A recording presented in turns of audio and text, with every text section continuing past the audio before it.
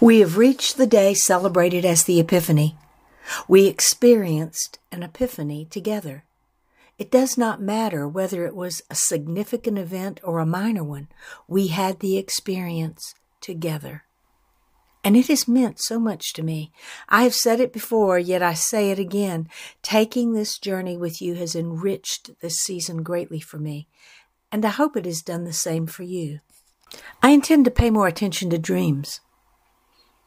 It is also my intention to not explain away visions and visitations, angels and messages. From today, the intention is to live by the miraculous intervention of all that is holy and from God. This is an exciting way to move into a new year, filled with wonder and awe, ready to rise up and go, no matter where the still small voice from within leads. Each of us is carrying the wisdom of God within us, so why not use it?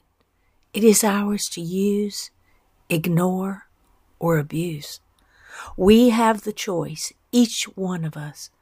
Looking forward to tomorrow and what it shall bring. The candles on the Advent wreath have been lit since the first day of Advent 2023.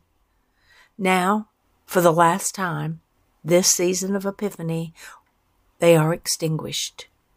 Yet the light which burned brightly will not go out, for it lives within each one of us. We are the light of the world. On this Epiphany, the reading I have chosen is from Matthew 2, verse 15, and Matthew 2, verses 19 through 23, where he stayed until the death of Herod. And so was fulfilled what the Lord had said through the prophet, "Out of Egypt I called my son." After Herod died, an angel of the Lord appeared in a dream to Joseph in Egypt and said, "Get up, take the child and his mother and go to the land of Israel, for those who are trying to take the child's life are dead."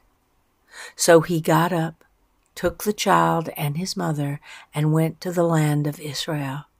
But when he heard that Archelaus was reigning in Judea in place of his father Herod, he was afraid to go there.